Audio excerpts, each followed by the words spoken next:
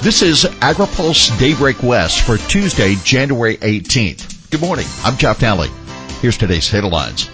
Groundwater plans approved, but process still evolving. Prop 12 decision is expected, and FDA advises growers after outbreak. 2 more groundwater plans approved with room for improvement. The Department of Water Resources has approved groundwater sustainability plans for the Las Pasas Valley Basin in Ventura County and the Indian Wells Valley Basin east of the Southern Sierra. Yet DWR listed several corrective actions the local agencies must take by 2025 when the plans are due for updates. The Indian Wells plan has been the most contentious one to date, drawing several lawsuits from water users. Pistachio growers are pushing back on steep fees for each acre-foot of water pumped, while another lawsuit seeks to reconsider all groundwater rights in the basin. DWR staff found that the plan would not end overdraft entirely within the 20-year horizon for the Sustainable Groundwater Management Act.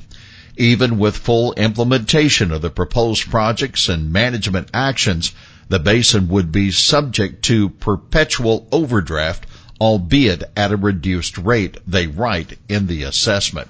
Now, on that note, researchers at Fresno State's California Water Institute have found that the magic formula for making an effective groundwater sustainability agency, the GSA, after analyzing GSAs for the 21 most critically overdrafted subbasins, they boiled down a few key elements to succeed: providing leadership training, educating stakeholders on the science, and acknowledging what falls outside of the plains top the list.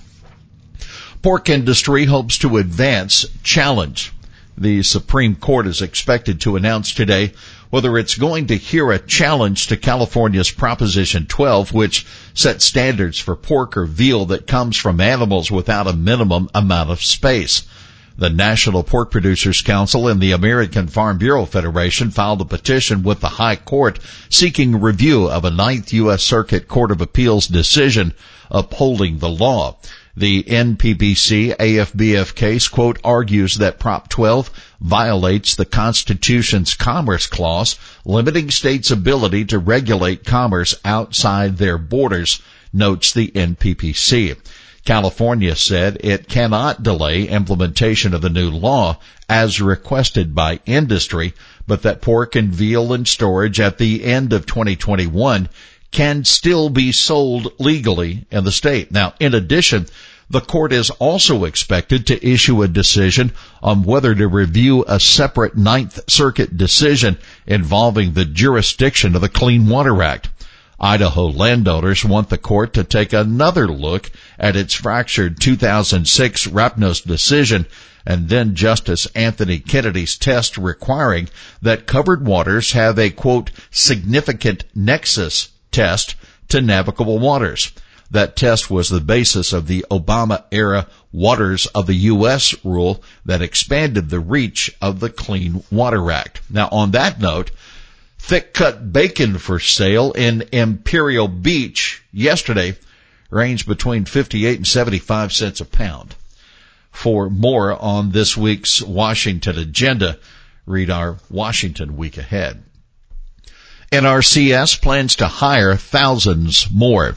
The chief of the USDA's Natural Resources Conservation Service, Terry Cosby, gearing up to meet the demand from farmers for conservation assistance.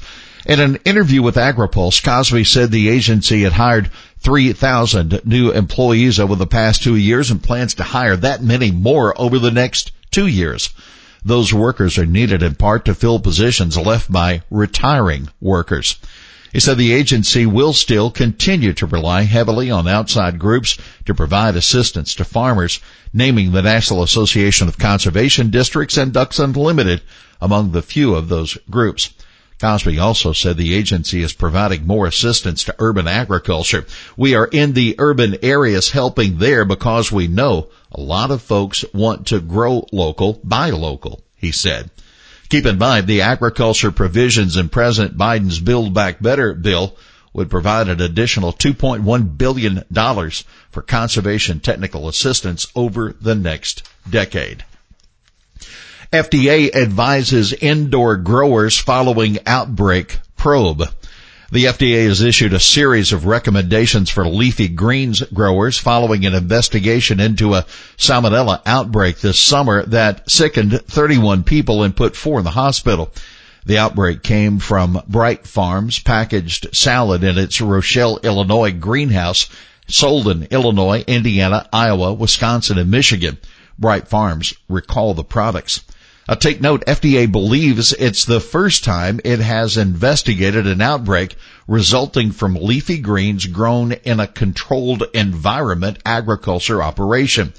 FDA isolated the outbreak in a stormwater retention basin next to the farm, although the investigation did not conclude that the stormwater retention basin was actually the source of the salmonella.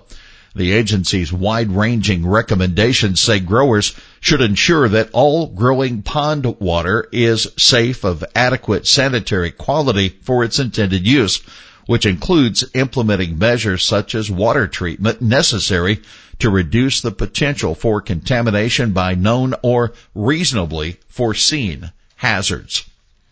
UK and India begin trade talks. British and Indian negotiators met yesterday to kick off the first round of talks for a trade agreement between the two countries after political leaders announced the formal launch of the process last week in New Delhi. The Trump administration tried to secure a trade pact with India and began talks with the British, but there have been no formal negotiations with either country for a trade deal under the Biden administration. Still, U.S. Trade Representative Katherine Tai did convince India to open its market for U.S. pork this month. That's a result of her visit to New Delhi in November.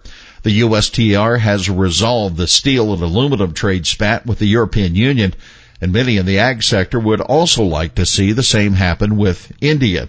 Since the U.S. imposed tariffs on steel and aluminum imports from India in 2018, resulting in retaliatory tariffs by India on U.S. apples and other exports, total tariffs on U.S. apples have reached 70%. India's purchases of U.S. apples, well, they've dropped 79%, according to the U.S. Apple Association. Here's today's He Said It. We don't do this job alone.